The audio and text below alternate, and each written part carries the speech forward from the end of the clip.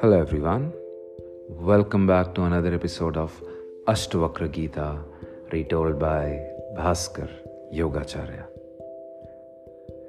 In the previous episode, we learned about the answers sage Ashtavakra gave to King Janak when he asked about how non-attachment, how liberation is to be attained. Today, we're going to start with chapter 2. King Janak says, amazingly, I am flawless, peaceful, beyond nature, and of the form of knowledge. It is ironical to be deluded all this time. As I illumine this body, so I illumine the world. Therefore, nothing, either the world is mine or nothing is. Now, abandoning the world along with the body, Lord is seen through some skill. Just as waves, foam, and bubbles are not different from water, similarly, all this world which has emanated from self is not different from self. On reasoning, cloth is known as just thread. Similarly, all this world is self only. Just as a sugar made from sugarcane juice has the same flavor, similarly, the world is made out from me and is constantly pervaded by me. Due to ignorance, self appears as the world. On realizing self, it disappears. Due to oversight, a rope appears as a snake, and on correcting it, snake does not appear any longer. Light is my very nature, and I am nothing else besides that. That light illumines the ego as it illumines the world. Amazingly, this imagined world appears in me due to ignorance as silver in seashell, a snake in the rope, water in the sunlight. This world is originated from me and gets absorbed in me like a jug back into clay, a wave into water, and a bracelet into gold. Amazing. Salutations to me who is indestructible and remains even after the destruction of the whole world, from Brahma down to the grass. Amazing salutation to me who is the one who appears with the body, neither goes nor comes anywhere, and pervades all the world. Amazing salutation to me who is skilled, and there is no one else like him, who without even touching this body holds all the world. Amazing salutations to me who either does not possess anything or possess anything that could be referred by speech and mind. Knowledge, object of knowledge, and the knower, these three do not exist in reality. The flawless self appears as these three due to ignorance. Definitely, duality is a fundamental reason of suffering. There is no other remedy for it, other than knowing that all that is visible is unreal, and that I am one pure consciousness. I am of the nature of light only. Due to ignorance, I have imagined other attributes in me. By reasoning thus, I exist externally, internally, and without cause. For me, there is neither bondage nor liberation. I am peaceful and without support. This world, though imagined in me, does not exist in me in reality. Definitely, this world along with this body is non-existent.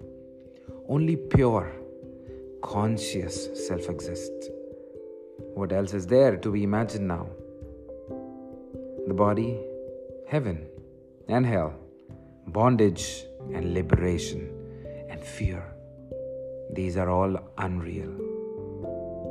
What is my connection with them all? Who is conscious? Amazingly, I do not see duality in the crowd. It also appears desolate. Now, who's there to have an attachment with? I am not the body, nor is the body mine. I am consciousness. My only bondage is a thirst for life. Amazingly, as soon as the mental winds arise in the infinite ocean of myself, many waves of surprise worlds come into existence.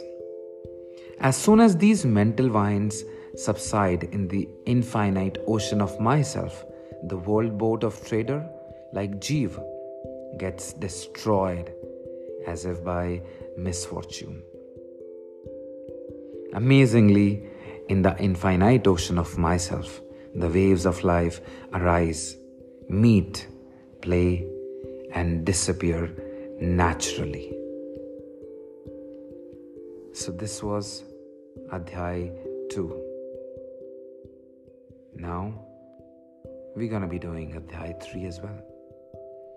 Ashtavakra says, know self as indestructible and one. How could a wise man having self-knowledge can like acquiring wealth? Not knowing self leads to attachment and false sense objects, just as mistakenly understanding mother of pearl as silver invokes greed. This world originates from self like waves from the sea. Recognizing I am that, why run like a poor? After hearing self to be pure, conscious, and very beautiful, how can you be attracted to sexual objects and get impure? For a sage who knows himself to be is in all beings and all beings in him, retaining attachment is surprising. For the one aspiring for highest non-dual Lord and fully aware of the meaning of liberation, subjugation to desires is surprising. For a person having reached his last time, incapable of enjoying and knowing it to be enemy of the gained knowledge, it is surprising to be after sexual desires. Surprise, unattached to this and the other world, those who can discriminate between the permanent and the impermanent and wish to liberate are afraid of liberation. The wise who always see self only are neither pleased nor get angry, whether they are fettered or tormented. How can noble man be perturbed by praise or blame who see their bodies alike to others? Devoid of any questions, seeing this world as imagined and Maya. How can one with resolute intelligence be fearful of even the incident death? Who can be compared to the saint, free from desires even in disappointment and satisfied with the knowledge of self? Know this world to be visible due to its very nature. It is non-existent actually.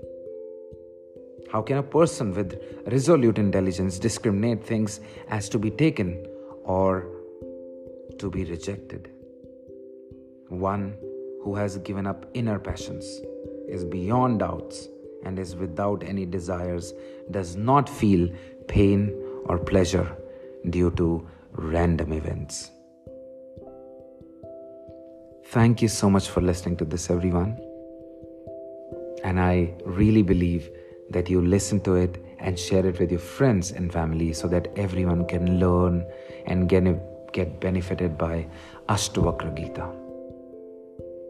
I'll see you all in the next episode. Jai Shri Krishna.